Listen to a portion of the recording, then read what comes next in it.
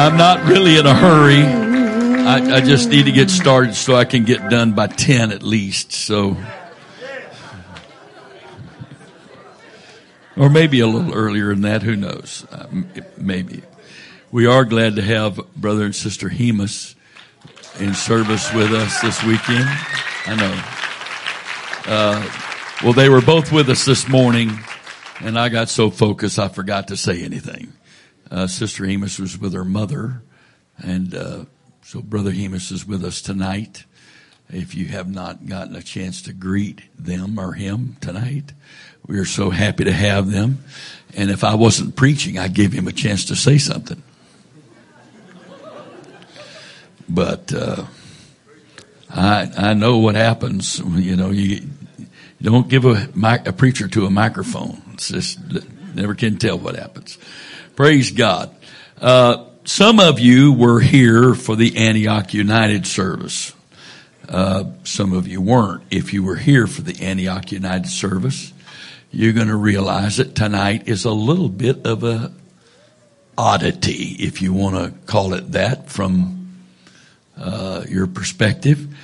I thought my wife was asleep on the two flights yesterday and wasn't paying attention, but obviously what she said this morning was true. I spent every moment I could on both flights, and it wasn't one set of notes. He just kept talking to me about this, and then it would go to this and whatever. So I got plenty of material.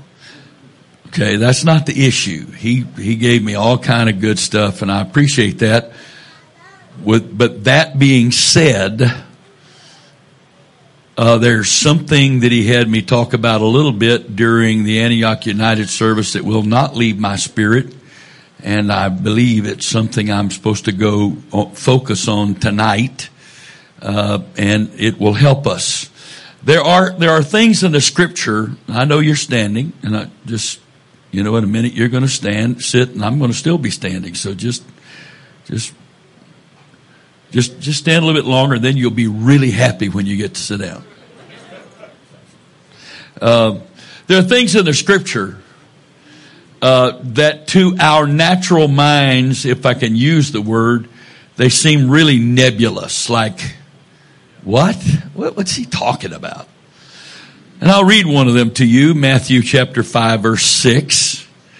Matthew chapter 5, verse 6. Blessed are they which do hunger and thirst after righteousness, for they shall be filled.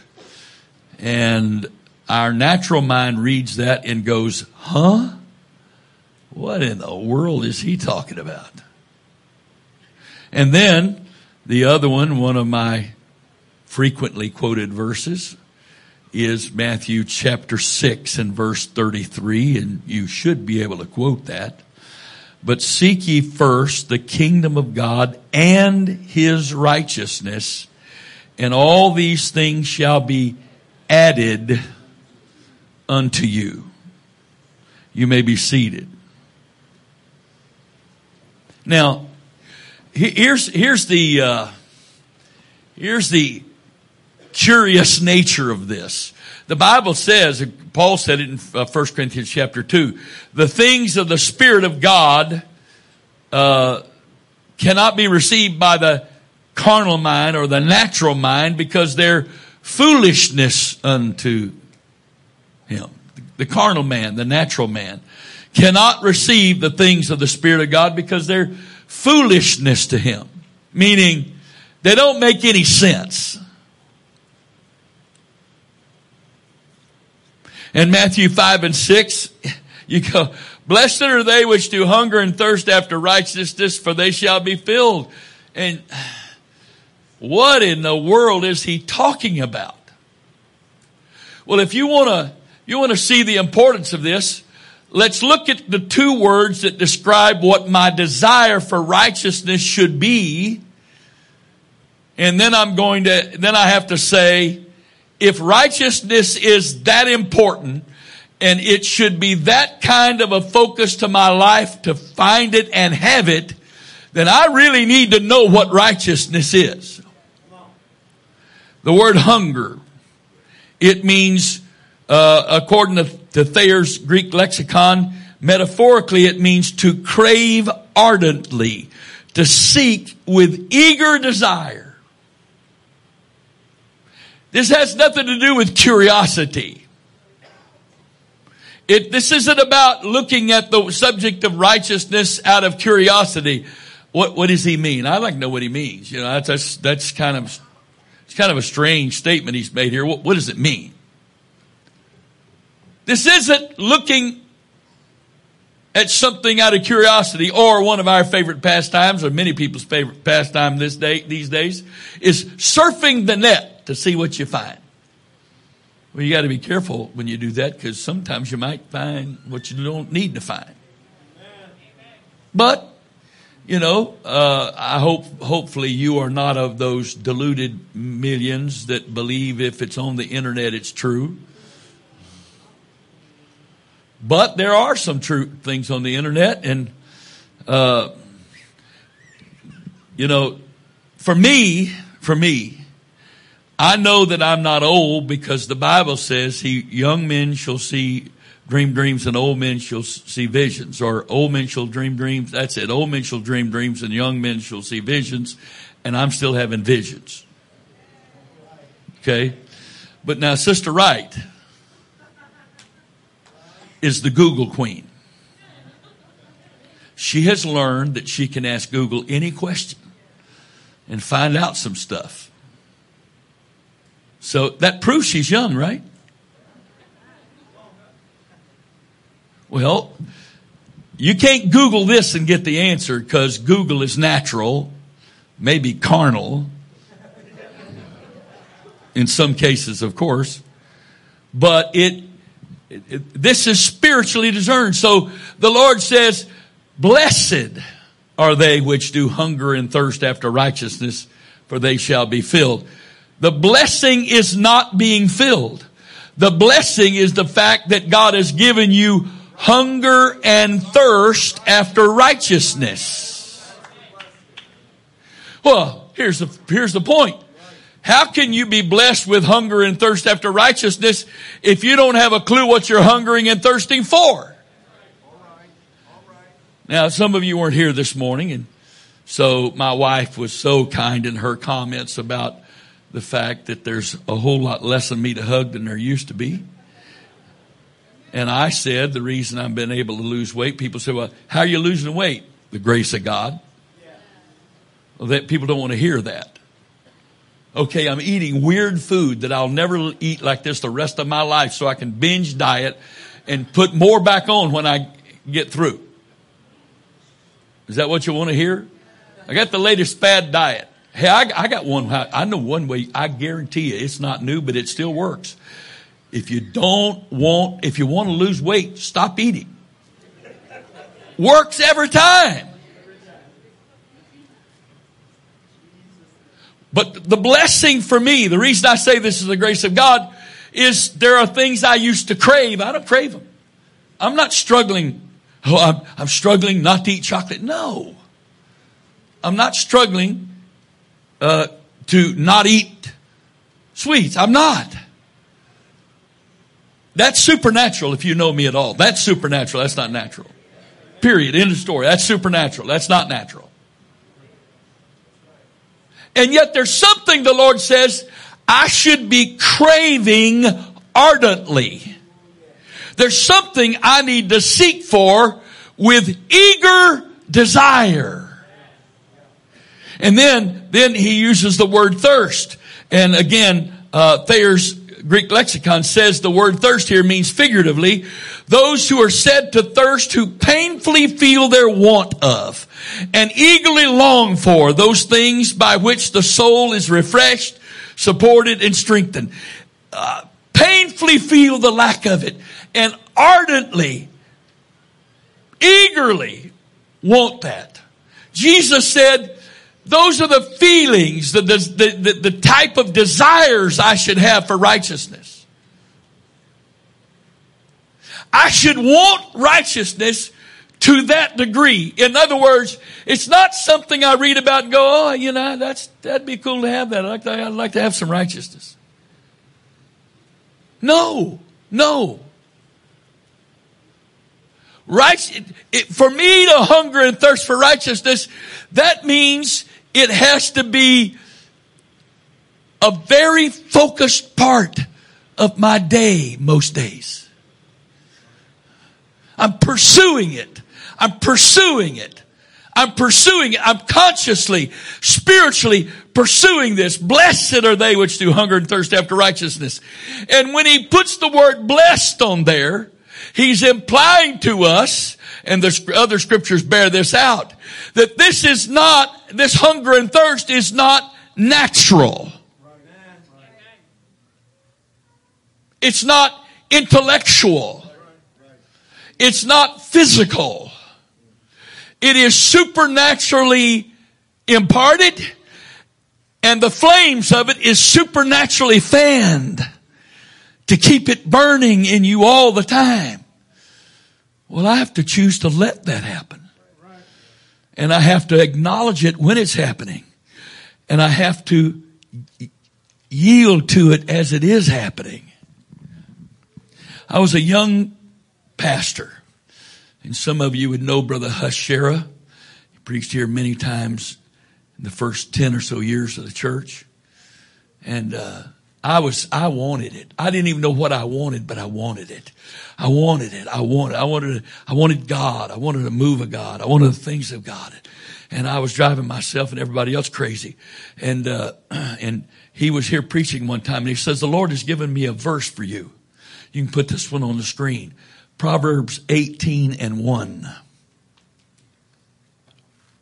Through desire, a man, that doesn't mean a male, having separated himself, seeketh and intermeddleth with all wisdom. Now, those of you that have been around a while, you know this is truth. I got a lot of people I love. And there's people that, believe it or not, there's people that love me. And there are people I enjoy spending time with. But if I have a choice, if it's my choice, if I'm not doing what God's told me to do and spending time with someone that God told me to spend time with, what my wife was saying today, people, there's no use telling it because people don't believe it. But when I'm away, I promise you, I minister 2 to 3 times more out of the pulpit than in the pulpit. Because preachers want help, and they want to talk. And they want to talk to someone. They have some confidence in what that person will tell them. And so, you know, my poor wife, do you know how many 4 or 5 hour sessions she sat through at a table in a restaurant? It's true. It's true. I've gotten to where, if it's possible, if we get in a restaurant, it goes a little while, I'll say to her, you can be dismissed if you want. This service is going to continue a while. We have the waitress or the server, excuse me, that's gender oriented. You're right. We give an extra tip because we occupy her table so long.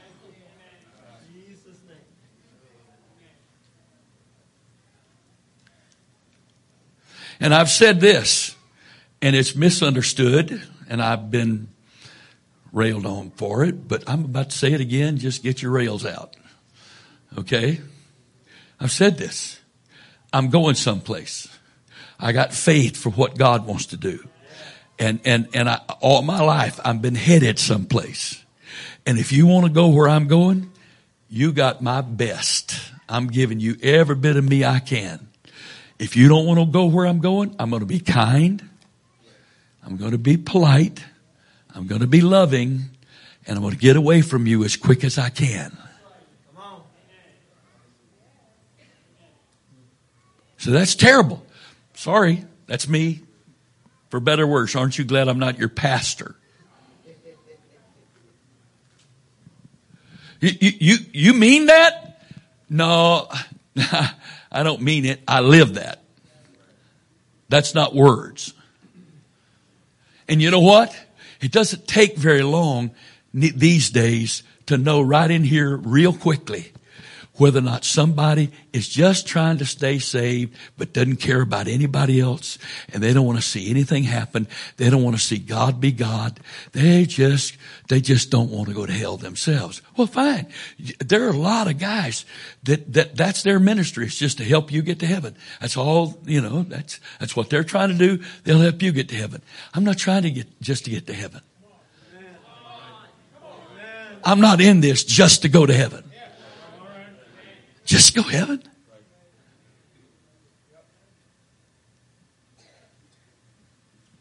I've said this before. You've probably heard it, but man, if heaven is a cloud, a pair of wings, a harp, and a halo that doesn't have to be attached by that thing down the back, that doesn't sound like heaven to me. That's hell.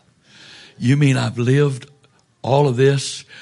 I've denied all these things that I could have been involved in, that my flesh would have enjoyed, for a cloud and a harp and a halo and a pair of wings forever and ever, amen? There's not anything about that's inviting to me. But here's the thing. When David said of the human body, I am fearfully and wonderfully made. When David said that, and I'm looking at this, and if you have the most powerful microscope there is, and you can look all the way down into an atom, and you'll see a nucleus with all these electrons circling around. That exact pattern we call a solar system on the opposite end. If he so meticulously designed this life and it's temporary, what in the world has he done for eternity? What is eternal life like? If he made this kind of investment in designing and preparing life that's just temporary, what in the world has he invested in that which is eternal? And it is my desire that I didn't give myself. He put in here. It is the desire he gave me that I'm giving myself to let him prepare me in this life, however he needs to prepare me, to equip me to be a part of that life. Because you may think you're just here till the end of this. No. You can go to heaven blind. You don't need a miracle to see. You can go to heaven deaf. You don't need a miracle to hear. You can go to heaven lame. You don't need a miracle to walk. You can go to heaven if you die of cancer. You don't need a miracle to be saved. All of those things, all those miracles affect this life. This life. But the miracles I'm looking for are the miracles that's going to make me what I need to be, so that there is a day where he says, okay, I'm finished with you. You can leave now. Yeah. So that he's finished with me.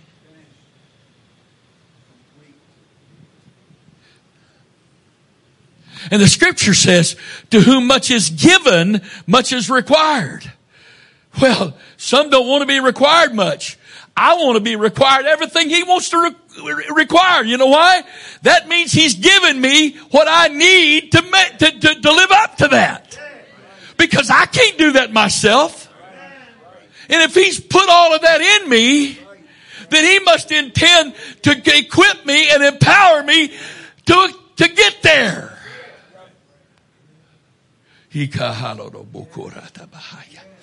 My. Blessed are they who have a supernatural focus that says, it doesn't matter what my natural life is like. It doesn't matter if I'm sweeping streets or if I'm leading a multi-billion-dollar corporation. One is not better than the other. Both of them should be focused on God and His plan for their lives. Both of them should be. Both of them should be. We have a tendency to judge people by the here and now. I tell you what, it's going to be a lot of shocked folks when we get to heaven. And we see that somebody we didn't think all that highly of because they were never great in our minds. But God called them to do certain things and they were faithful and they sought Him and they prayed prayers that affected the world that nobody even knew they prayed, but God did. God did. They gave themselves to prayer. And even though nobody knew they were praying like that, God led them to pray and they were faithful with it and they affected things that maybe even they didn't see, but God was using them to affect. And we get to heaven and we see this one lifted up and the one we thought was so high and mighty here. Let's see, here's your broom. The streets of gold need swept for the next multi-billion years. God bless you. You say, that's terrible. No, it's not terrible at all. It all depends on your priorities. What's important to you. Depends on your priorities. It's not where you're from. I thank God I was raised with a mother and a father in the house, except my dad wasn't in the house much. He was deployed a lot in the military. But I had a father. He did come home, praise God. We weren't rich, but most of my life he was an enlisted man in the military, and then he got promoted up into the senior enlisted ranks, and then they made him an officer. And after I left the house, he was an officer. You know, and we weren't poor. We weren't rich. We had what God wanted us to have, and we needed to have. That was it for whatever it was He planned for us. But that's you know, it's not about what you have and you don't have. It's not about that. Solomon prayed this way, Lord, don't let me be empty that I be hungry and curse you. And don't give me so much that I'm full and forget you. I don't want one thing more than God wants me to have. I don't want one thing less. Some of you read what I occasionally post on Facebook and other places that I get a word and I put it out there and you know, people want to talk about it. Well, you talk. I'm not going to get into discussion on that. It's a pulpit. And what you think about what he says is between you and him. I don't have to defend it. Right? Oh, Jesus. So you use social media. No, I preach on social media. I don't use social media. Period. Oh, Jesus. But I put on there, I don't want anything God's not giving. Because if He's not giving it, then I don't need it. Because He will give me what I need. And it won't be more or less than He says I need. Now, what I say need and what He means by need is not the same thing. I don't want natural stuff. The lack of it or the abundance of it. We got possessions. Who's doing the possessing? Do we possess our possessions? Or do they possess us? If you got to spend so much time taking care of your possessions, you don't have time to pray. You don't have time to reach the lost. You don't have time for Bible studies. You might need to get rid of some stuff that's possessing you.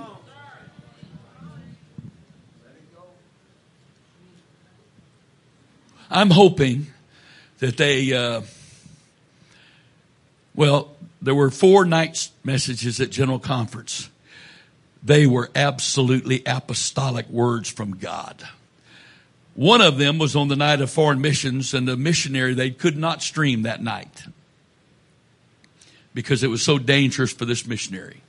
He's in a nation in the world where he'd be killed if he was identified as a missionary. That's no exaggeration.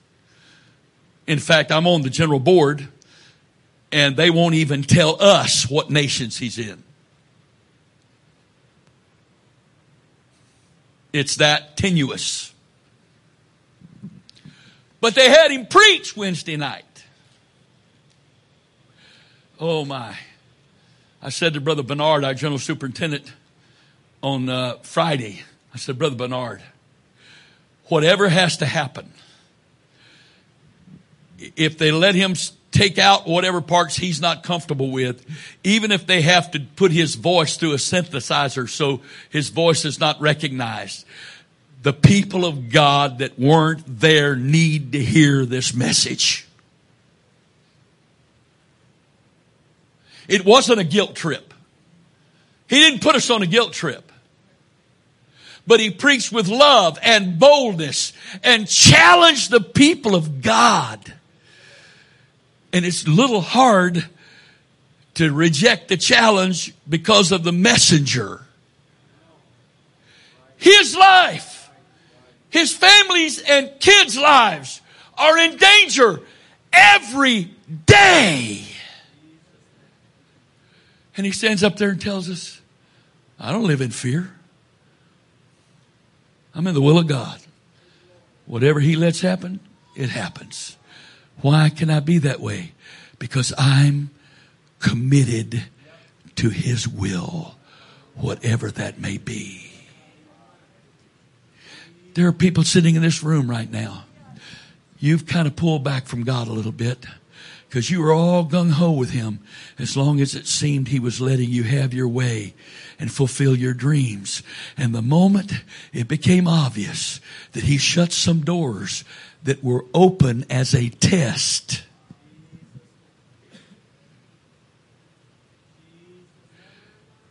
now all of a sudden, but I did this and that and I've done all this to have this and to be able to do this and now he's not letting me do it. No, it's a test. What's the test? To see what means the most to you. To see who means the most to you. So if you're just looking for some place to go to church a couple of times a week, and that's extreme, isn't it? Well, I go to church 2 times, 3 times a week. I must be pretty spiritual. Really? Really? I know people that watch football games 2, 3, 4 times a week. I guess they're spiritual, huh? I guess their God is blessing them. Right? Surely. Oh, God understands how bad my situation is. He understands. Yeah, he does, because he never went through any difficult stuff. Neither did the apostles. It was like being in a 5-star resort for them all the time. People waiting on them all the time. No. Hey, don't you just love the Lord's retirement plan for the apostles?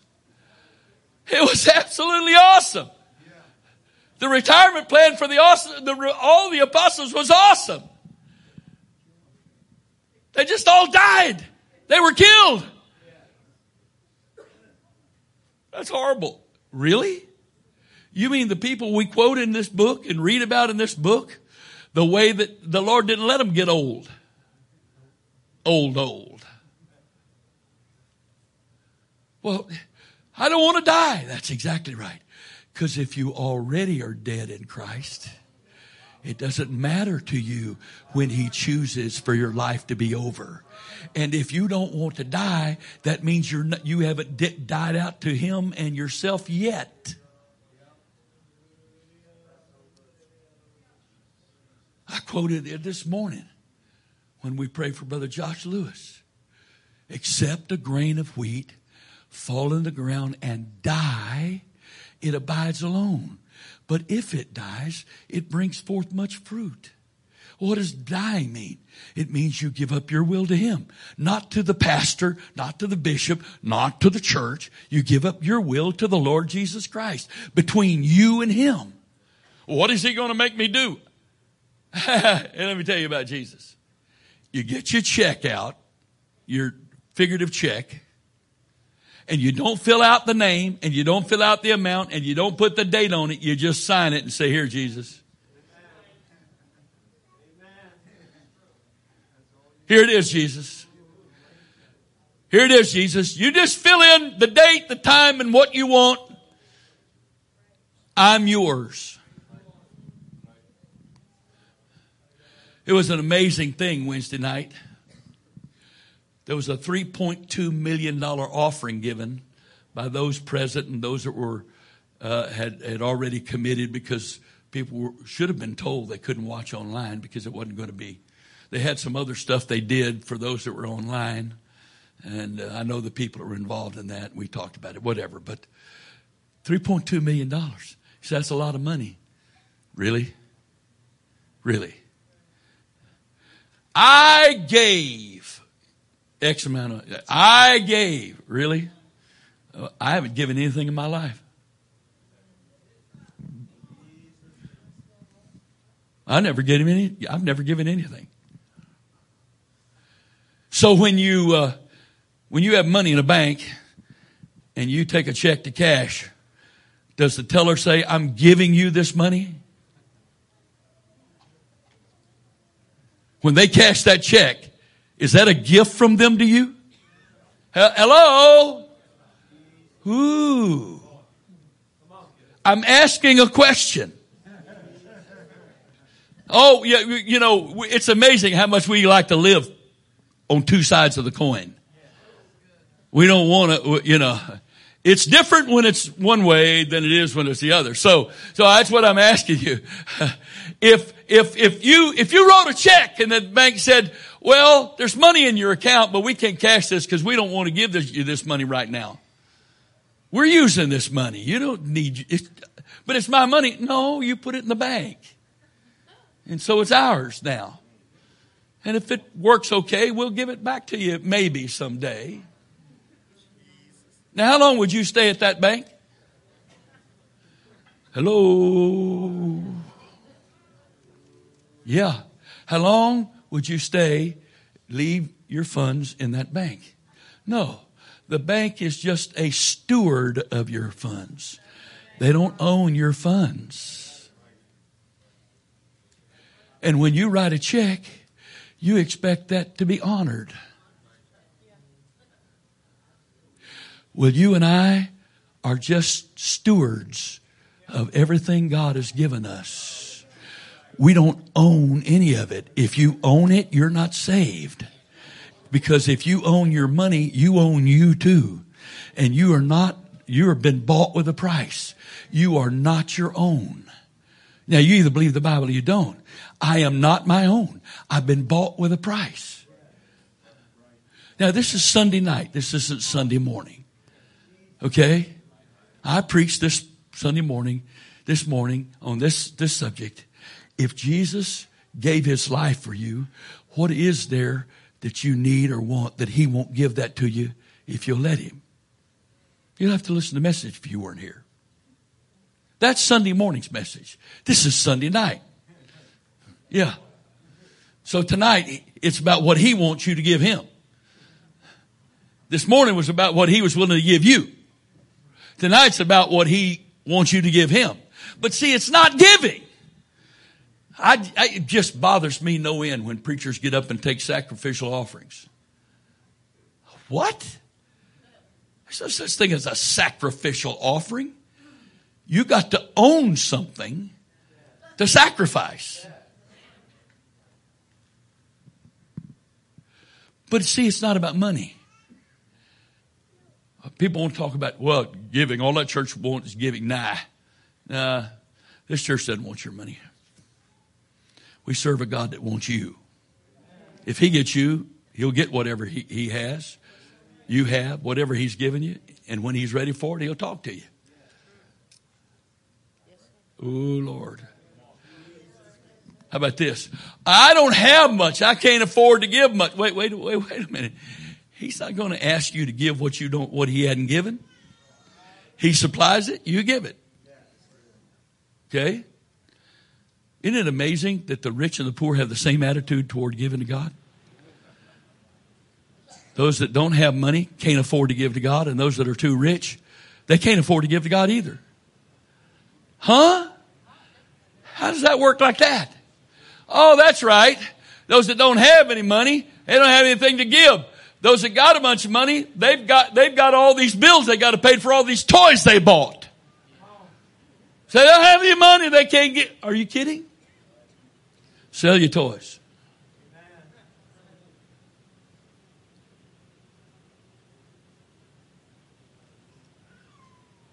Blessed are they which do hunger and thirst after righteousness. Righteousness. Righteousness. Let's go to Matthew 6:33. Okay? You can put that up there, but I want to access the Greek also, so I will go to that in here so I can push the word and get the Greek word up here. Okay. But seek ye first the kingdom of God and his righteousness, and all these things shall be added unto you. Here's what the word seek means. To seek, to crave, to strive after, to aim at. So we've got these three words all connected to righteousness. Hunger, thirst, seek. You understand, please, that these words are not neutral and they're sure not passive. This is an active thing.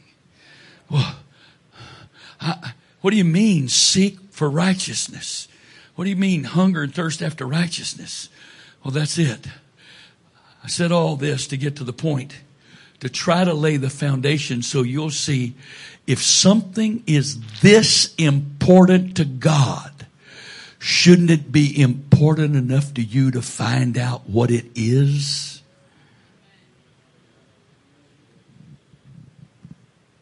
Shouldn't it be important to God, to you, to find out what it is? If it's this important to God, shouldn't it be this important to you? You know, this has been an amazing journey. Amazing journey. 49 years here so far. I've been in the ministry for 51 years. And 49 of those years has been in this city. This area. And there's some things I've never figured out. There's some people that come in and you see what God has given them. You see the intelligence, and you see the talents, and you see the personality that God gave them. And you think to yourself, man, if that person would just be dedicated, they could set the world on fire. But so often those people, they don't make it because they see the price is too high. And then you see the opposite end. People that come and you think, they got nothing to give. I don't mean money. They got nothing to give. They got nothing to give. They've bankrupted their lives in sin. They've let sin ravage them. And they got nothing to give. The Lord loves them and he's going to save them, but there's just nothing that they're going to be able to give. And I've been wrong so many times on those accounts that I stopped trying to guess in advance. Just, okay, Lord. You see, this is the thing. When we look at a person, we see who they are. When God looks at a person, he sees what and who he can make them to be if they let him. And you know what? I'm telling you right now, it almost never is close to the same thing. So often, what you see a person to be is not who they turn out to be. Because God sees, he can take the high and mighty and low and mighty and everything in between and take them into his kingdom, and he can do great things with them. But unfortunately, some have so much to lose that potential is never given to God. It's never given to God. You know, and here's the problem. I was raised in the church. I've never smoked a cigarette. I've never tasted alcohol that I know of. I was on a Mediterranean cruise, not on a cruise ship, but on a guided missile cruiser. And we were in Naples. And I wanted to go to church, and I found a Pentecostal church. I don't even know what they believe, but it was some kind of Pentecostal church, and I went. I didn't understand a word of their service. I barely speak English, forget Italian. And it was one of those churches that was still doing the Catholic tradition. All the women sat on one side, all the men sat on the other. And since it was obvious I was different because I was in a U.S. Navy officer's uniform, they brought me right down front, set me on the front row. People were smiling and shaking head. They were really nice. Well, there's one family, that was kind of, they spoke the most English of anybody in the building, which wasn't much. Invited me to their house. Well, I didn't have to be back on board ship till that evening. So I went to their house. And they poured some stuff into a glass for me. The Bible says, don't ask any questions for conscience sake. I have surmised later, years later, that must have been wine. It wasn't grape juice. It smelled weird, and it tasted even more weird. And I thought to myself, I don't know what I'm drinking, but if it's what I think it may be, I don't know what the big deal is, because it's okay with me if I never drink anything like this the rest of my life. Okay? So if you loved wine, you notice I said past tense.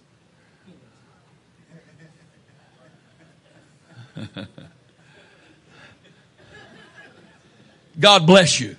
Just another sacrifice you made, right? A sacrifice. Another sacrifice, right?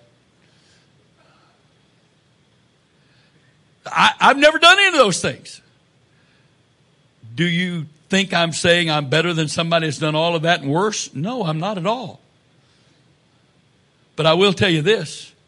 The most difficult people to see saved are those that are raised in the church, never known the depth of sin. You know how hard it is to hunger and thirst for something you've never experienced the bitter need of?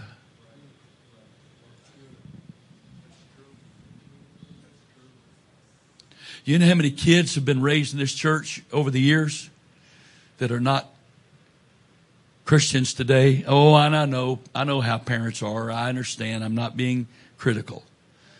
But we're going to do everything we can to find an excuse for our kids. Slight problem. There are people sitting here who aren't kids anymore that experience the same stuff your kids did, and they're here. So some point you're going to pray for your children, even though they're adults and you may be even a grandfather or grandmother. Someday you're going to pray for them and acknowledge the truth. They've gone the way they've gone by their own choice. And if you excuse them, you don't have to criticize them. You don't have to be in their face, but Lord have mercy. Don't justify what they're doing. Don't justify it. God doesn't expect you to be in their face all the time. He expects you to be in His face praying for your kids. He's not expecting you to be in their face rebuking them on everything that comes along. That doesn't work either. Let me tell you something. I know. This is being streamed, so I got to be whatever, but I have relatives that a close relative of mine was in their face all the time. And they hate the church. Of course, they say they love me, and I have to remind them I'm in that church they hate. And I've said to them, you can blame the church all you want, but it's not the church. was the one that treated you like that's the problem. Absolutely.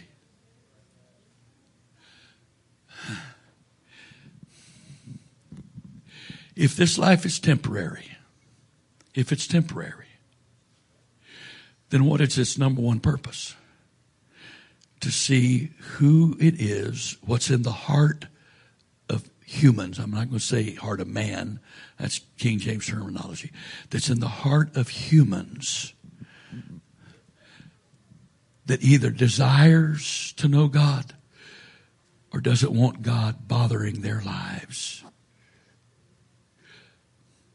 One person called that this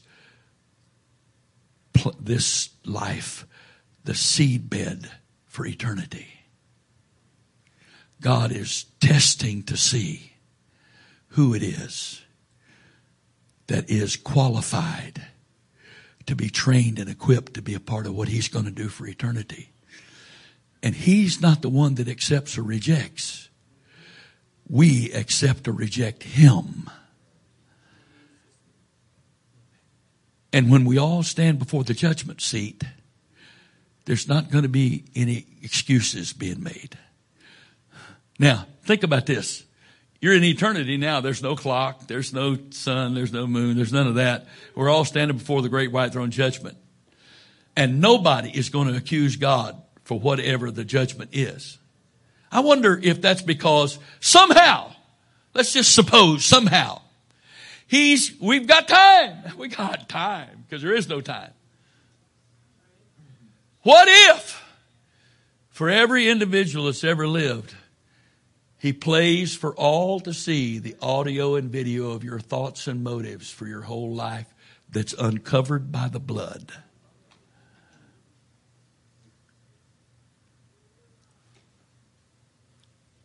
Every thought you've had that was contrary to the word that you never repented for. Every motive you've had, every selfish motive that says, I don't need God, I don't want God, I'm living my life, I'm fine like I am. For everybody to see and hear. I don't know if He's going to do that because He has the capability of just putting that in everybody's mind in an instant so that we all know that. Because let me tell you this.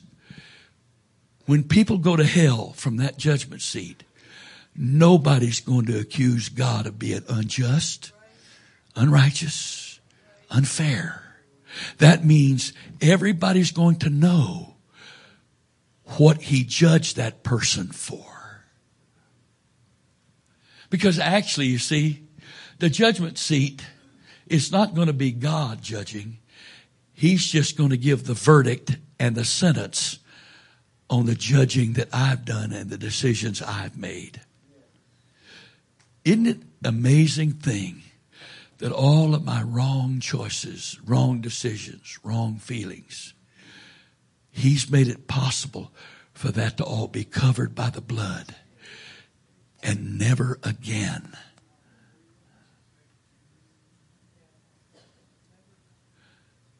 Paul said it this way: some men's sins go before them to judgment. Other men's sins, they follow after. Well, that's not some arbitrary thing, beloved. That's not some arbitrary thing. I can choose to take all of my wrong choices, all of my sins, send them before their judgment, and have them dealt with by the blood of Jesus and the love of God, so that when I get there, nobody is going to know about my past, because I took advantage of what the love of God has provided, so that all of my past is covered by the blood. But some men's sins, and again, it's humans, their sins are going to follow after them. That means they're going to get to the judgment. But all that stuff that's uncovered by the blood is going to get there after they get to the judgment. Instead of having it all answered for and dealt with in advance, it's all going to be dealt with standing right there, and as the saying goes, in front of God and everybody. It's going to happen right there. in front of God and everybody. That's not fair. Oh, it is fair. What do you think you and I are doing here? It is our responsibility to tell people it's going to be one of those two ways, only one of those two ways. There's no middle ground. There's no middle ground. I either believe God and let Him love me and let His word and blood and spirit and all that take all those sins before me to judgment so they can all be taken care of, or I choose to live my way, do my thing, and essentially spit in the face of God and His love. And all of that's going to follow me to the judgment seat. You know, here we can blame everybody else but ourselves and not take, we can become the victim, and we can blame everybody else but ourselves and not take any personal responsibility for any of our choices. That may work for you here, or you think it's working for you here, but that's not going to work in eternity. Now, whether you realize it or not, I just told you why you want righteousness. Because the root word of the word translated righteous is innocent. Put on the screen for me, please, one of the verses that's really affected my life. Psalms 32:1. Psalms 32:1. Blessed is the man, again, or blessed is he. But again, it's not males, it's everybody. Blessed is he whose transgression is forgiven, whose sin is covered. Blessed is he whose transgression is forgiven and whose sin is covered. Covered.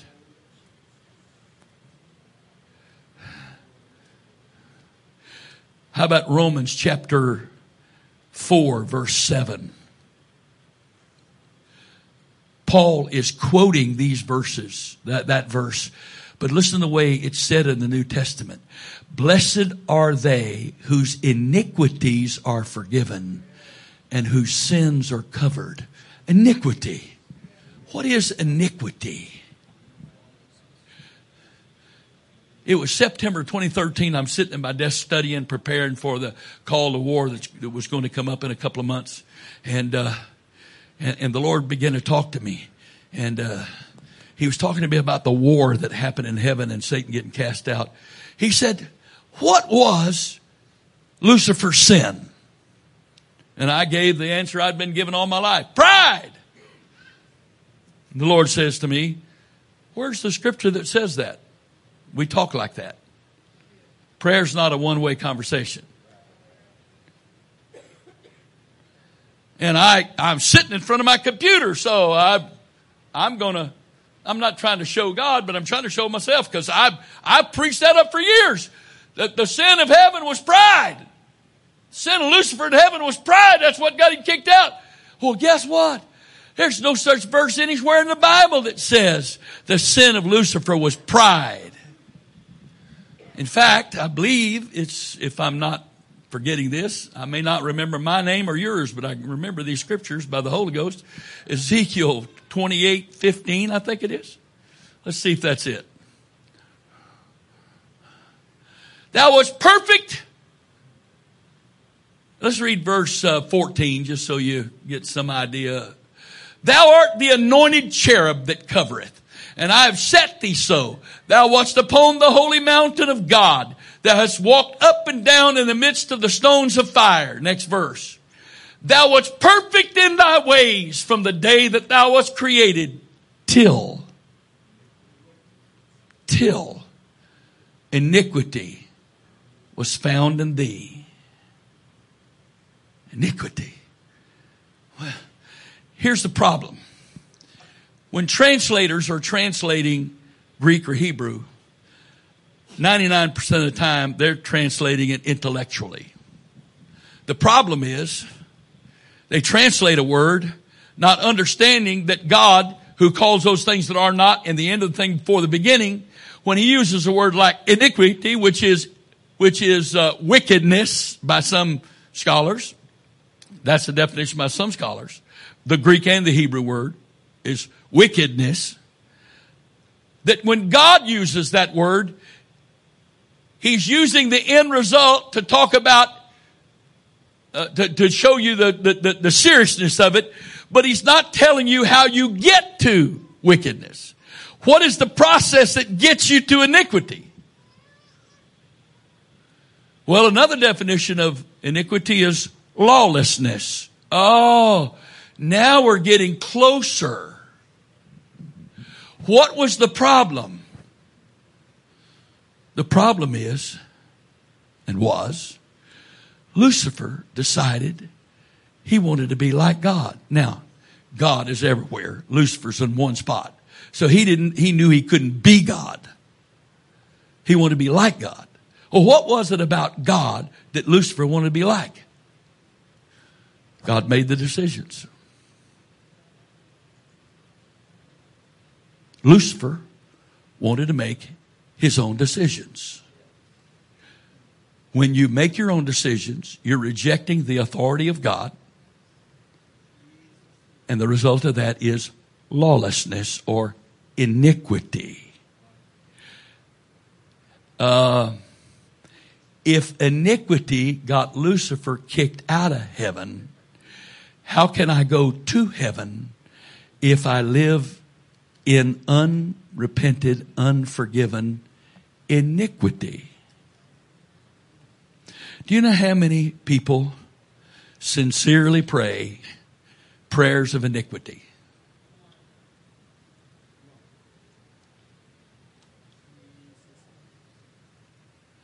Well, what is a prayer of iniquity? God, I want. I want. Or let's say it this way in a little more theological terminology. God, I will. It is my will. I want you to do this, God. And you know what's so insidious about that? I'm praying. I'm praying. Surely this makes me righteous. I'm praying. And I'm telling God my will and that I want Him to do my will. You may call it prayer, but what it is, it's an act of iniquity, a deceptive, deluded, unrighteous act of iniquity. Because I'm presuming to tell God what to do. No wonder the Bible says in Romans chapter 8 verse 26, we have an infirmity. What is that infirmity? We don't know what to pray for as we ought. But the Spirit itself helpeth our infirmities, making intercession for us with groanings which cannot be uttered. Romans 8:27 says, He that searcheth the hearts knoweth what is the mind of the Spirit, and maketh intercession for us according to the, what's it say? According to the will of God. You know the biggest challenge of praying in the language of your mind? What do I pray? How do I make sure, by the grace of God, that I'm not praying my will instead of His?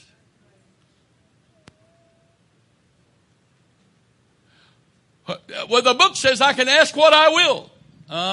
Sure. Yeah. But we only read what we want to hear. So, how about John chapter 15 and verse 7? If ye abide in me, and my words abide in you, ye shall ask what ye will, and it shall be done unto you. Now we take that last part of that verse and there it is right there. I can ask what I will, it should be done. Yeah. But what will I will? I'm abiding in Him, and His words abiding in me. Am I going to ask something contrary to His word or His will? No. No. Do you know how much certainty that I can have that God will hear my prayer when I'm praying His will? How about 1 John chapter 3? Let's try verse 20 just in case. It's close by there somewhere. 1 John chapter 3, verse 20. 1 John, not Isaiah. Hallelujah. I don't know who you are up there. I can't see the face, but I'm going to tell you something right now. You've done a really good job. You're quick. All right, let's try verse 19 first. I want to get here. And hereby we know that we are of the truth and shall assure our hearts before Him. Next verse. And if our heart condemn us not, God is greater than our heart and knoweth all things. Next verse. Beloved, if our heart condemn us not, then we have confidence toward God. Next verse. And whatsoever we ask, we receive of Him, because we keep His commandments and do those things that are pleasing in His sight. Now, maybe that's good, and I knew there was talked about it there. I thought it said it there. I think it's, somebody help me real quick here. I think it's 1 John maybe 4, where it says, we know He hears us if we do His will. Or if we do His will, we know He hears us. Something like that. Come on. This is, when I was a young person in school, we had Bibles back then, not iPads. And we did what we call sword drill. And they would give you a book, chapter, and verse, and we'd see who could turn to it and stand and read it the quickest. Hallelujah. All right. Nobody's got that yet? You got electronic search on your phone or device. Come on now. What? 1 John 5:15. Thank you. Let's try 14 to get to this. And this is the confidence we have in Him, that if we ask anything, what does it say?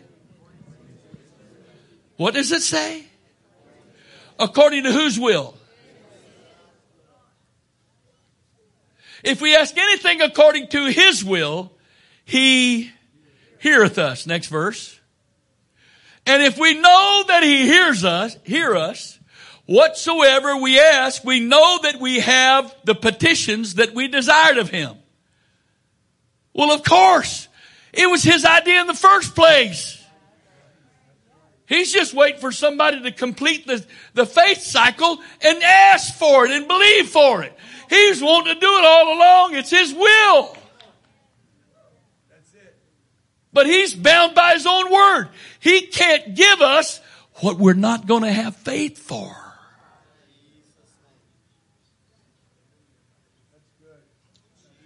Well, if it's His will, why don't you just do it? Because that's not how it works.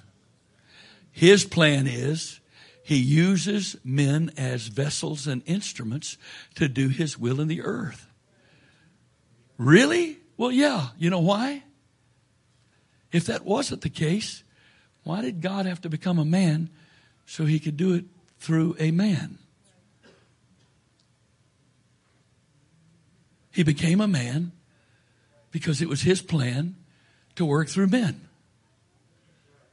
So, why do we need to pray, Our Father which art in heaven, and I don't mean repeat the words, but pray these elements, hallowed be Thy name, or sanctify Your name, Thy kingdom come, Thy will be done on earth as it is in heaven.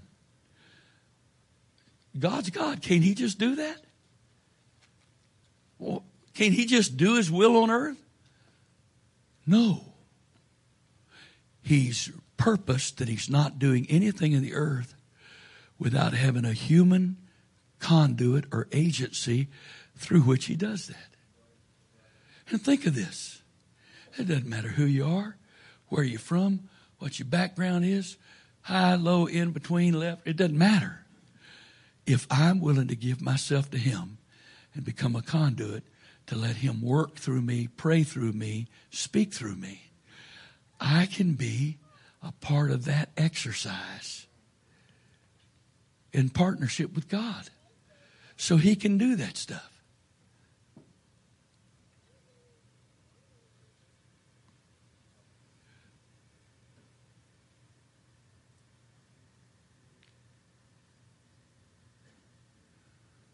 so he can do that. Now, here's our problem. Because we're praying his will, not our will. If we're not dead to self, and his will doesn't really affect us, or his will is not something we want, why am I going to waste my time praying something that's not going to do anything for me? Or pray something that's going to cost me in the process? Why am I going to do that? Because the greatest privilege of life is to be a fellow laborer with God. Oh, let me tell you something.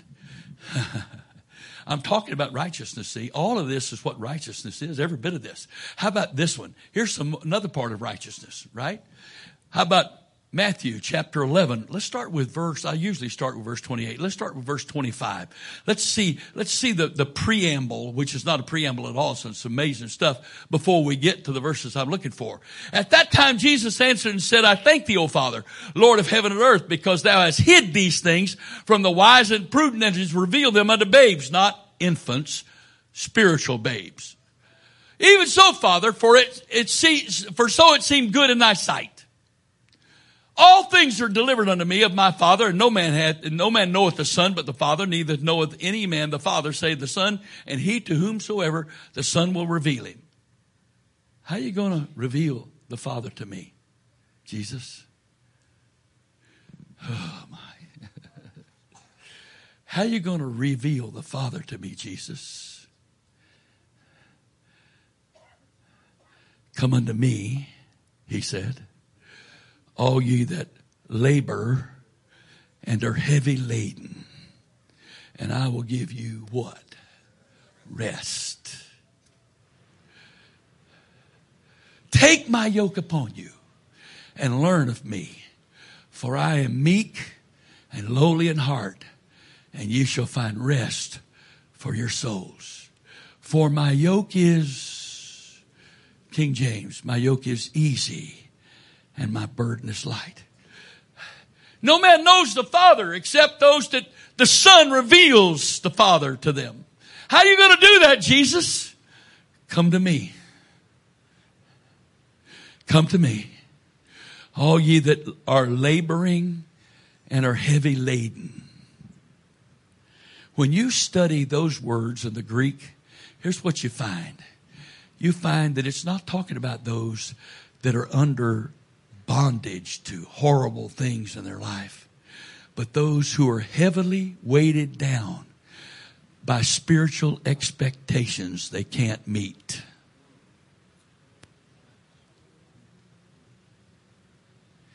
Come unto me, all ye that are weary.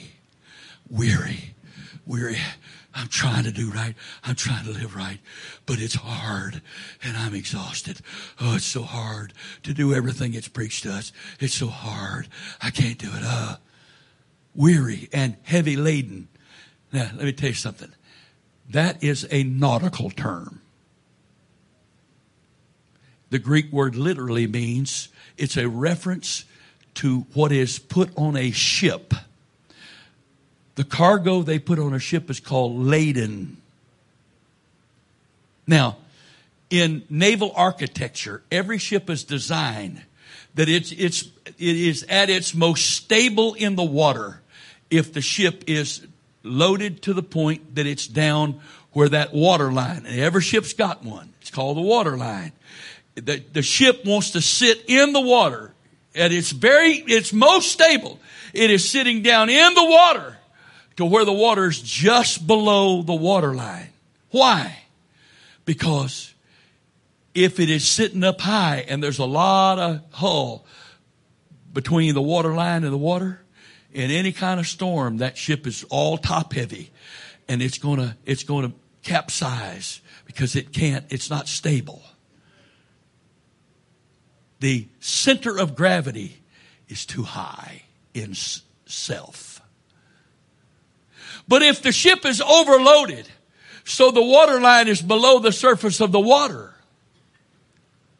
in a storm, the gunnel or the sides of the ship is too low, too close to the water, and waves can swamp that ship and it will sink from swamping.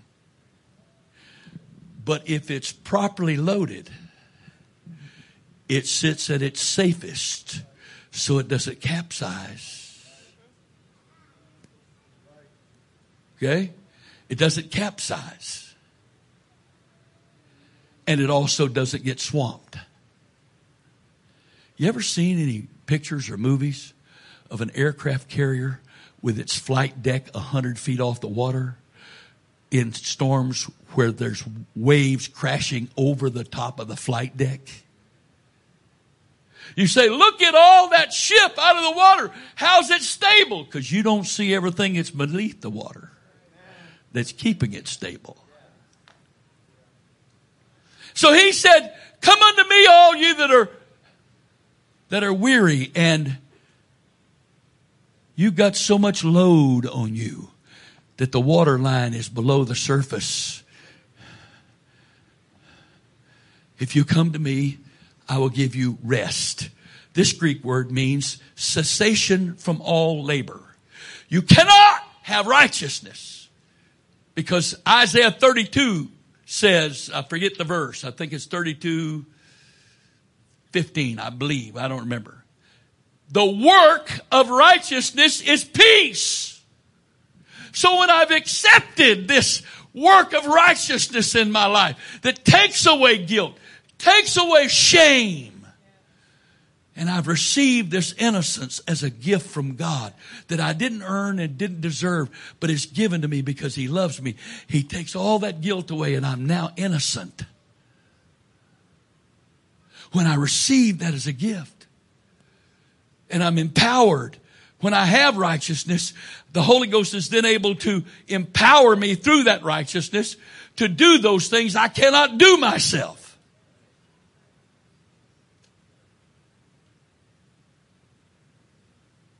And the first step of all of this, the first step of righteousness, of truly walking in righteousness, is you quit trying to be righteous by your good deeds. You quit trying to be righteous by what you do. And you let Him give you righteousness. And that righteousness at work in you causes you to do good deeds that He takes credit for. You know, we've all, parents have done it. We've all done it. You leave your kids someplace, you know, whatever is going on. And what do you say to them? Come on, what do we say? Be good. Be good. What? You know what I'm communicating to that child? That they should have the power and the ability to be good. And what's the implication? If you're not good, and I come home, or I come to pick you up, and I found out you are not good, I'm not going to be happy. So what do we grow up believing? We grow up believing that God says, be good. And if you're not, He's not happy. Well, you're saying God's okay with my sin? No, I'm not saying God's okay with your sin. God just knows if you're trying to be good, not going to happen.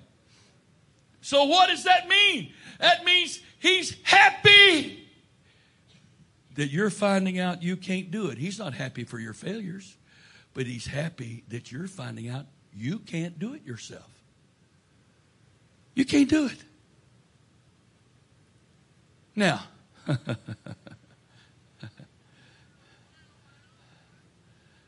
if I was 6'6", about 20 years old, I probably could dunk the ball. Right? Today, right now, if He required me to dunk the ball, I'd want to know, where's the ladder? Have you got a trampoline I can jump off of something onto and maybe bounce up high enough? Without breaking my neck? We got a sister from another congregation who was on a youth activity to one of those trampoline places, and she had surgery on her knee from a trampoline. So I don't really want a trampoline. I'm just using that as an illustration. We got one in the backyard for the kids. I've never been on it. I like my feet on the ground. I like to fly. I just don't want to bounce.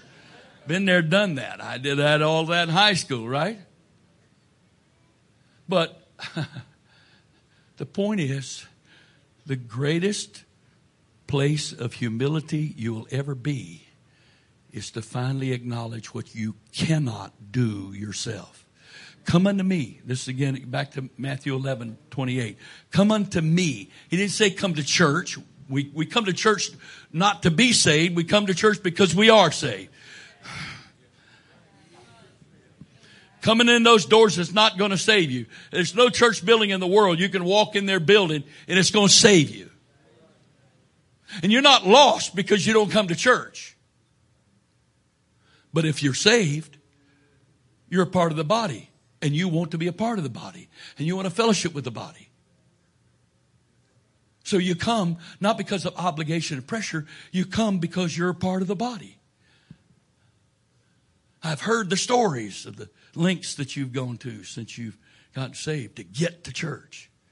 Why? Who's making you do that? Nobody. Your desire. Your desire caused you to go to all those lengths. God wasn't pressuring you to do that. You wanted to do it. That's the deal, isn't it? So, come unto me, all you that labor and heavy laden, and I'll give you rest. Next verse. Take my yoke upon you. I cannot describe righteousness any more clearly than this simple illustration that Jesus chose to use. Take my yoke upon you and learn of me. Now,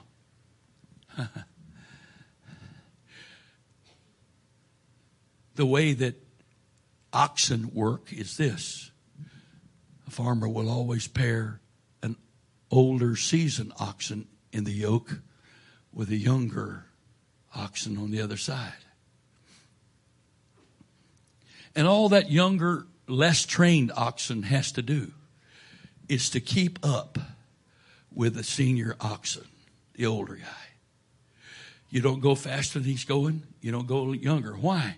Because that yoke is two ewes connected.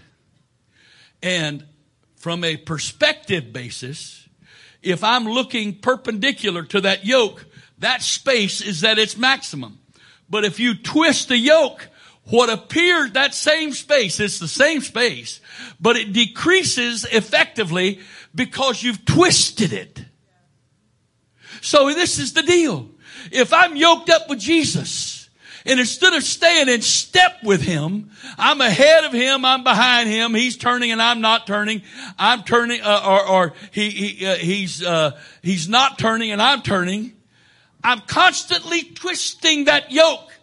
And it binds the neck. You could injure or kill one or both those oxen if one of them really got out of sorts completely.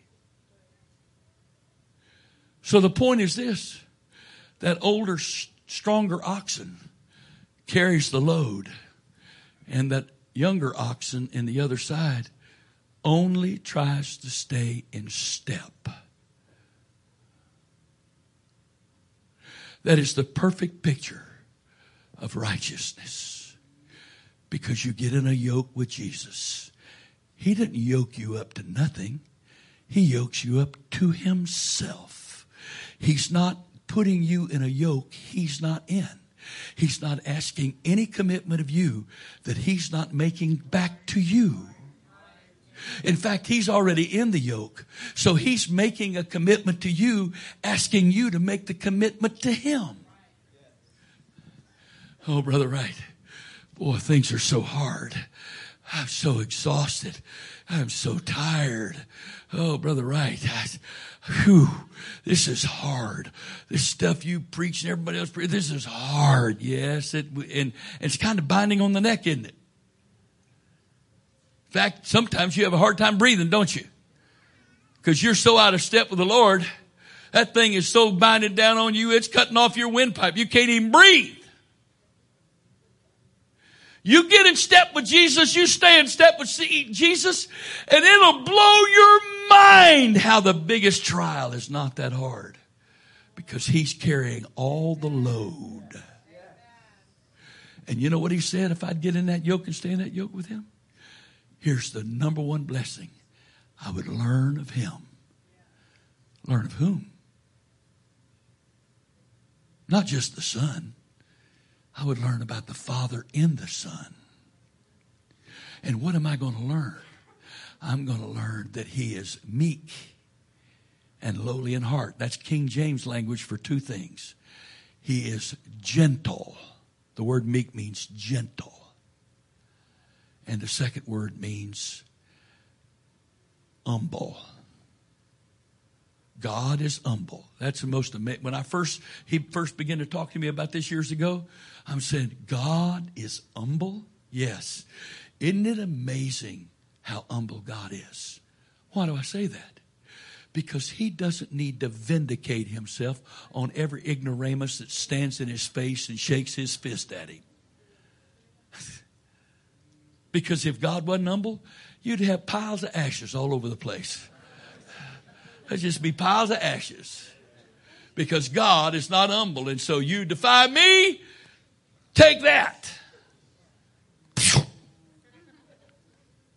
I'm serious. That's exactly what God's saying to us.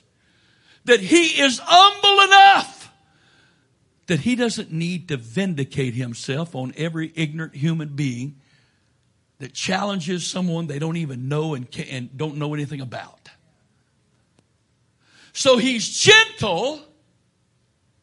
You ever been to a doctor who says, does this hurt?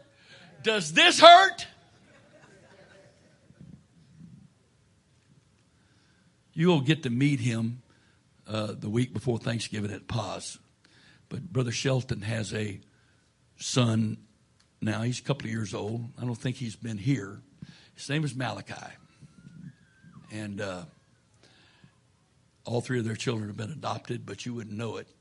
They got this young man since the day he was born. He looks just like Brother Shelton.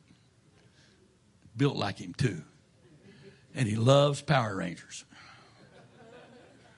He really does. He's two. He's learned the karate kick.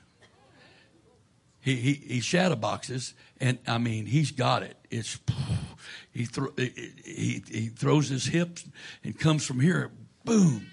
Now, I didn't think anything of that till he was sitting in his mother's lap, and one of his sisters were all up in her face, kissing her all over the face, and he told her to stop. You'd be proud of him, Josh. Oh, what a punch that was. I'm not saying it's okay. I'm just simply saying. I don't know why I'm telling this, but I'm telling you, okay? He told her to stop. He was in his mother's lap. He didn't feel like sharing right then. Well, she didn't stop. She looked at him and said, you could see it in her eyes. She said, "You're not telling me what to do." Before any of us knew what happened, it wasn't beautiful because she got hit. It was beautiful. He's a 2-year-old throwing a punch. He ain't made a perfect fist. He came from here, boom. And we were all going, I couldn't believe this. I don't know why am I telling that?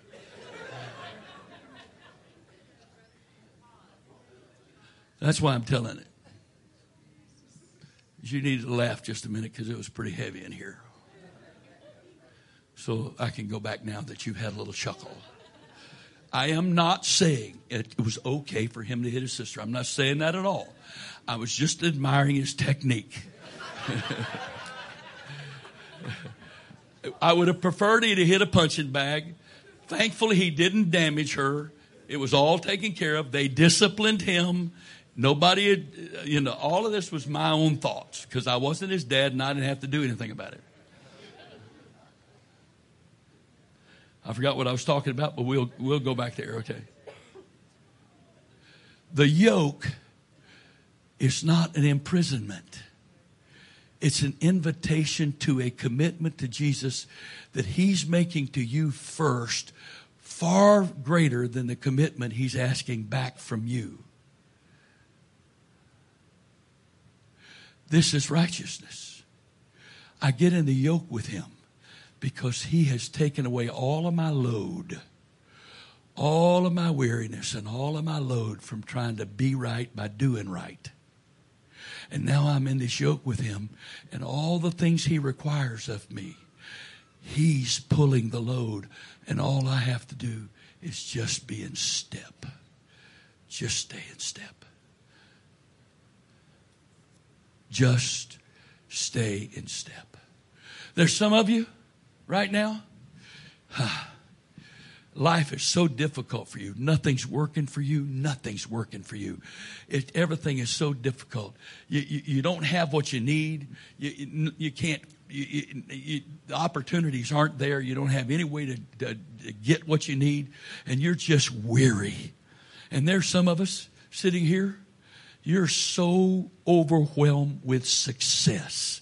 Success absolutely owns you. You are just as wearied, just as stressed as the person that doesn't know where the next meal is coming from, because you've given yourself to all of that and you don't have time for Jesus. And we give this lip service to Jesus, and we're not in the yoke. We just give the lip service, but we don't mean it, because I got this. I got this. I got this, Lord. I'll check with you in case there's a problem.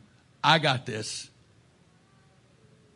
Years ago, I was struggling to pray consistent. I don't know what my problem was. I didn't know. I didn't know what my problem was. Lord, I know I need to pray. I want to pray. Why don't I pray consistently? This was back in the 70s. And he said, because you don't believe you need to pray. Lord, your word says I need to pray. I know I need to pray. No, he said, you say that, but you don't really believe you need to pray. And I said, why? He said, because I said, without me, you can do nothing.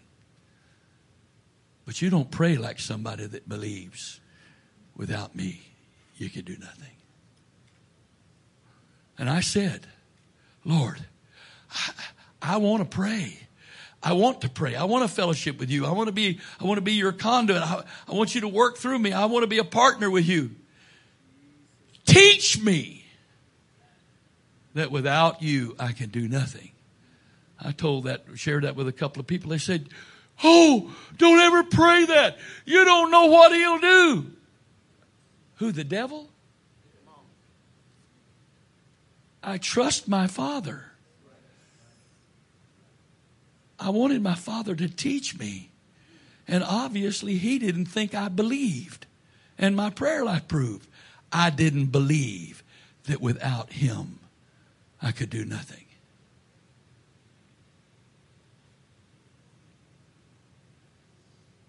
You know what? He did. He taught me. He blessed me so that everything I tried to do that I hadn't really committed to him, found his will on, and prayed, didn't work at all. And this went on weeks and months and months and months. Why did it take that long? Because I'm hard-headed. Nobody else in the building is hard-headed, but I am. I'm stubborn. Nobody else in the building is stubborn, but I am. And he had to do it over and over and over again to get my attention. Well, you know what? You can believe what you want to believe. And people looking at from the outside this direction, and you can't see it here. I don't know my heart. You don't need to know it either. But I'm going to tell you right now, he proved to me that without him I could do nothing. And hardly a day ever goes by that I don't pray that and say that, confessing that the first thing in the mornings.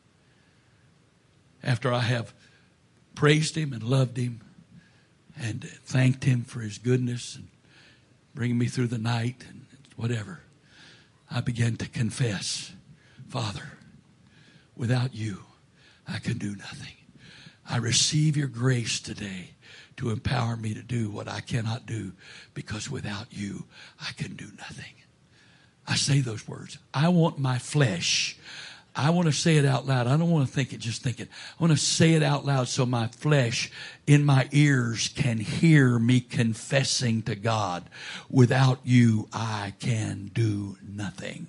I receive your grace to empower me to do what I need to do.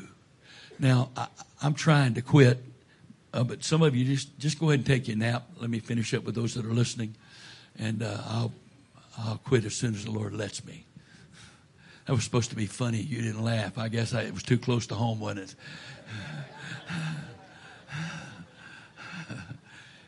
I thought I was being funny, but it was too, it wasn't funny at all, was it? It was kind of really close to the deal, wasn't it?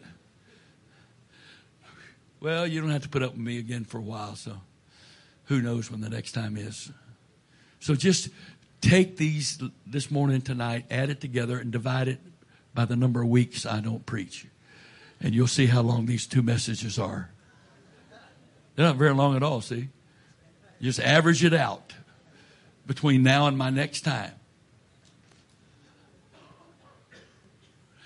He said, take my yoke upon you and learn of me. That wasn't the Son talking. That was the Father talking through the Son. Here's how you're going to learn who I am and what I am. That I, the creator of the universe, am so gentle no matter what of your wounds I'm handling. I will not mistreat your wounds. I'll be very gentle with your most tender areas of life. And I'm humble enough that when you have your bad days and you want to yell at me, I just step back and let you vent it and say, okay, are you done now? I'm meek, and you'll learn I'm meek and lowly in heart. And you'll find what? Rest for your souls. The Greek word there in verse 29 is not the same Greek word in verse 28. The Greek word in verse 28 means cessation from all labor. The Greek word in verse 29 means essentially rest in your labor. How can I rest in my labor? Because I'm in this yoke where all I'm doing is keeping up. I'm not doing the work. So I have rest in my labor. And then he said, just to bring home the point I made about twisting and all of that, he said, for my yoke is easy. It means it's comfortable. It fits comfortably. My yoke does not bind. My yoke does not punish or whatever. The only way you're experiencing any kind of discomfort from my yoke is when you won't stay in step with me. Because it's my plan. It's my plan for my yoke to be comfortable. And I'll make your burdens light. Because I'm the one carrying the load and all you're doing is staying in step with me. It'll seem like there's nothing being pulled at all. So you get your burdens dealt with and you don't feel like you're doing anything. And guess what the benefit is? You get to fellowship with me the whole time.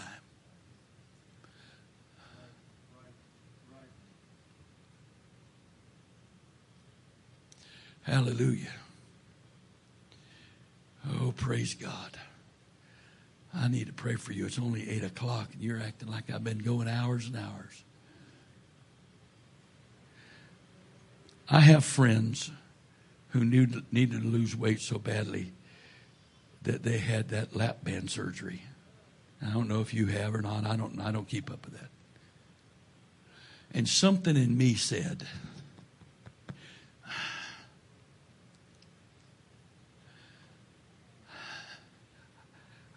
and I've got friends, I'm telling you, they were so obese and so absolutely in danger of dying from their overweight that they did that. And I don't condemn that at all. I'm glad they did something to try to fix it. But I wanted to let God do this so that he got all the credit. I was with one friend just a month after he had his lap band surgery. Actually, he didn't have that. He had stomach reduction surgery. The doctor went in and cut out about 2/3 of his stomach and sewed the rest of it together. He could only eat just little handfuls of stuff. We were in a place where we had to eat in a restaurant, and he'd eat a bite or two of this, a bite or two of that, and a bite or two of this, and he was done. I said, "What happens if you eat more than that?" He says, "It won't stay down. I don't get sick. It just won't stay. There's not a capacity for it. It has to come out." Well, the distressing thing to me is this. It's how little capacity the people of God this day and time have for the Word of God. How little capacity we have. Man, he went a whole hour tonight. Really? So all those movies you watch, they're all less than an hour? Huh? Or when you binge on all those shows on that season of whatever it is you're watching, you never watch more than one of them. It's only 45 minutes. You never walk 44 minutes to be exact. You don't ever watch more than one of those times, do you? Ever? Because it's just too much, isn't it? I'm not trying to be unkind. I'm trying to make a point here. No. I don't like the long movies. They have to be under 6 hours. Yeah, right. No, we've got capacity. We just don't have a capacity for the Word. If I were you, I'd recommend you pray the same thing that I've prayed. I want to hunger for the Word. If my soul is being talked to, I don't want God to quit before He's done.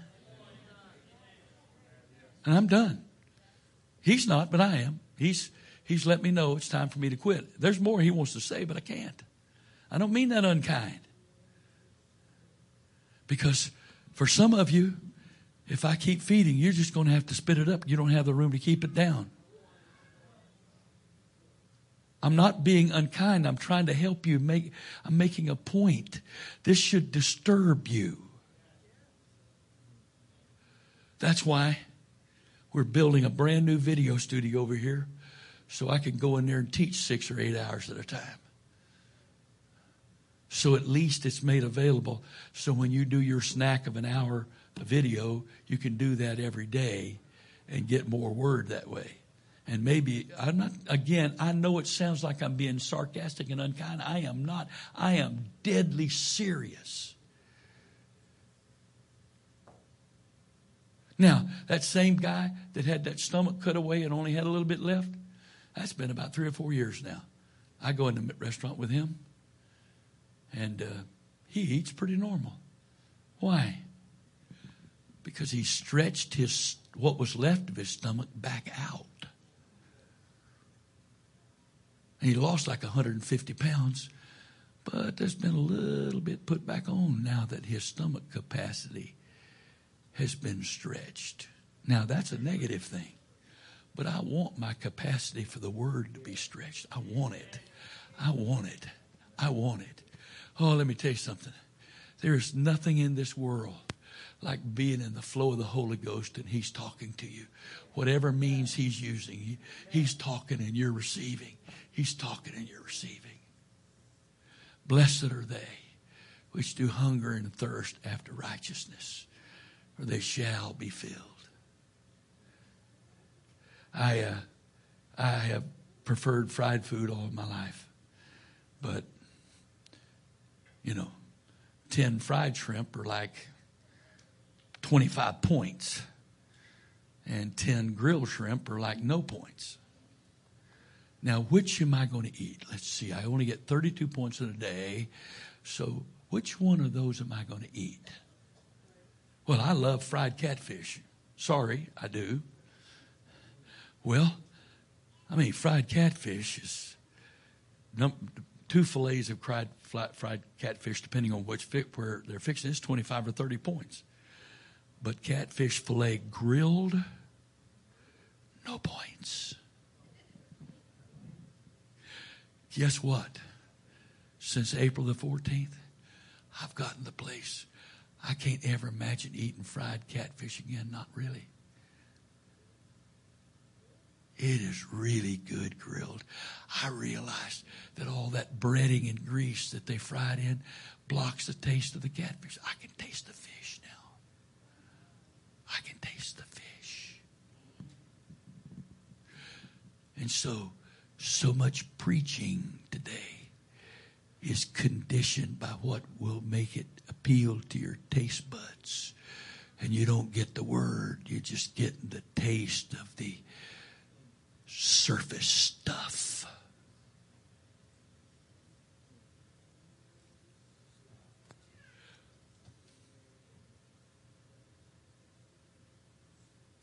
The word, man shall not live by bread alone, but by every word that proceedeth out of the mouth of God.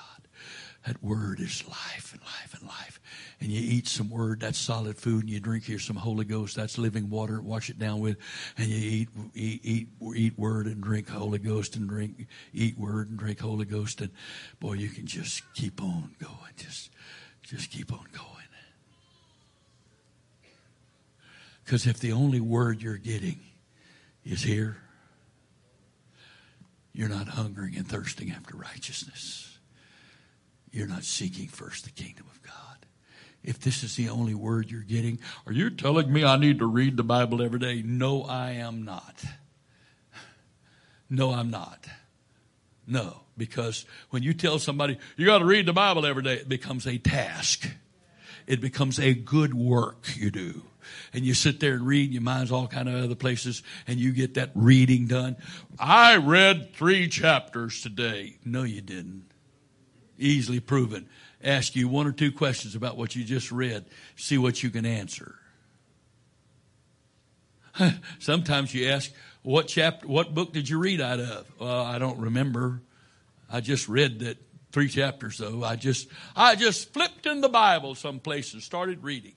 Well, if that's what God's wanting you to do, fine. But if you're doing that just to get your reading in today, really? Really? Oh, praise God. Sister Wright, they have no hope. Would you come to the organ just to give them hope? Please. I believe in hope, even if it's the wrong kind of hope.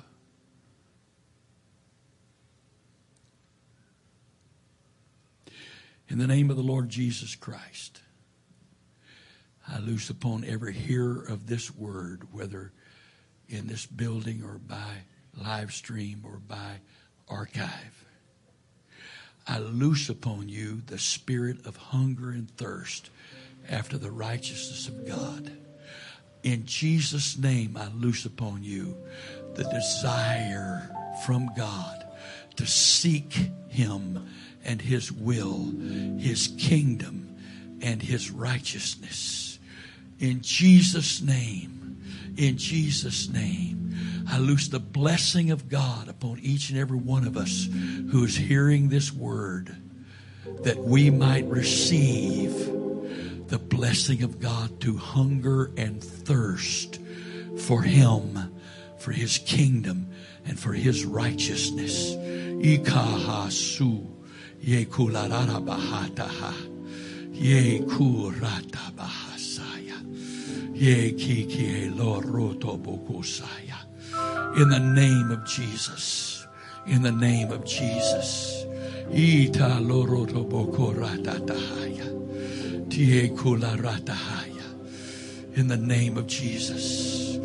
Open your heart and receive from the Holy Ghost right now. In Jesus' name. Open your heart, open your spirit, and receive from the Holy Ghost right now. In the name of Jesus. Hikaha amaha satatabaha. Hula boho ratatabahaya. In the name of Jesus. In the name of Jesus. Ha Ilorobo o roboho satabahaya. Come on. Come on. Open your heart and spirit and say, I receive, Jesus.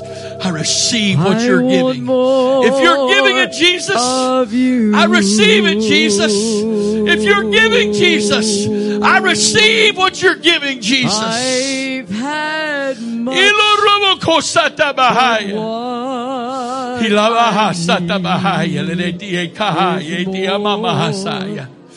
in the name of Jesus. My.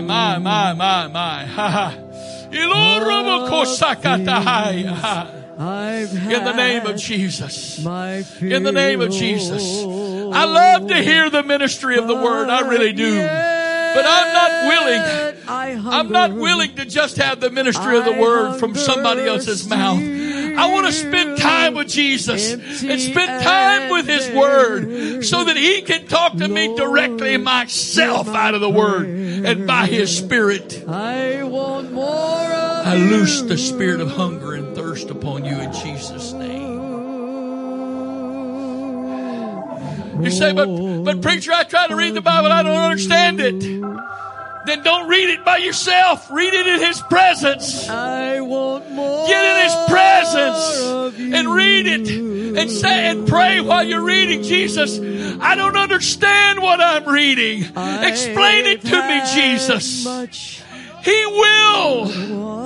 He will. I need is more. He wants you to know and understand His Word far more than you will ever want to know and understand His Word. I've had my few. In the name of Jesus. Come on, I want you to pray one for another on this.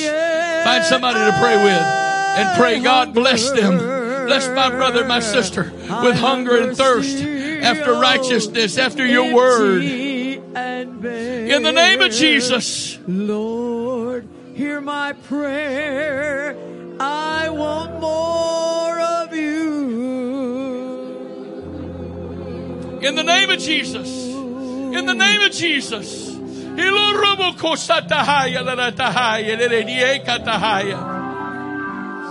In the name of Jesus. I want more. In the name of Jesus. In the name of Jesus. I've had but what in the name of Jesus. I need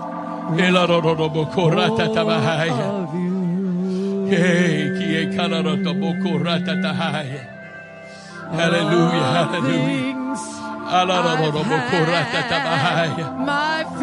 I want you, Jesus. I want your word, Jesus. I want your spirit, Jesus. I want your righteousness, Jesus. I want your love, Jesus. I want your grace, Jesus. I want your mercy, Jesus. I want your peace, Jesus.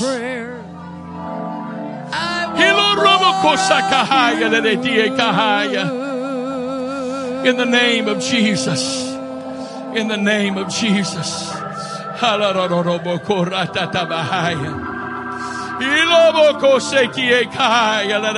I want more of in the name of Jesus. In the name of Jesus. In the name of Jesus. I've had much, but what I really need is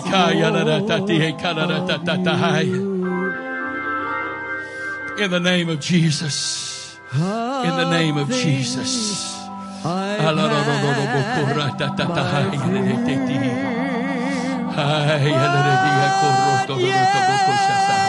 I hunger. In the name of Jesus. In the name of Jesus. I hunger. Hallelujah. Hallelujah.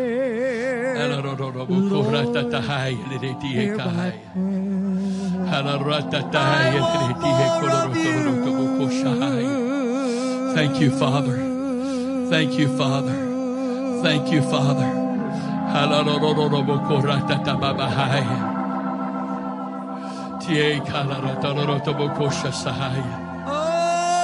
In the name of Jesus.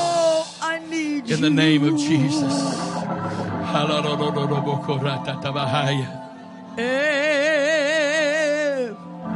Every hour. Thank you, Jesus.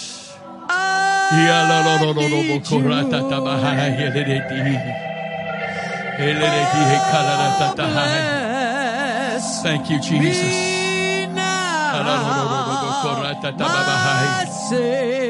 Thank you, Father. Thank you, Father. Thank you, Father. Thank you, Father.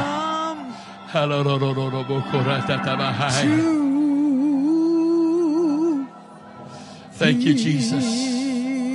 His yoke is easy. His burden is light. But only to those that are in the yoke with Him. Only to those that have ceased from their labors by His grace. Only to those that are in His yoke and staying in step with Him. Staying in step with Him. Not trying to get Him to go your way, but your whole focus is to find His way and walk in it. Walk with Him in it. Jesus' name. Jesus' name. I'm not going to dismiss. I'm going to lay the microphone down, but some of us are praying. For some, this is very, very, very momentous night because God has determined to change your life tonight if you will let Him. If you will let Him do it, He will do it. There's some of you, you've gone far enough like this because God's ready to take you into things He wants to do through you. But if He took you into those things like you are, doing your thing your way, praying in prayers of iniquity of your own will, it would destroy you. So out of love for you, He's waiting on you. You're not waiting on God. He's waiting on you. You're not waiting on God. He's waiting on you. In the name of Jesus. In the name of Jesus. Praise God.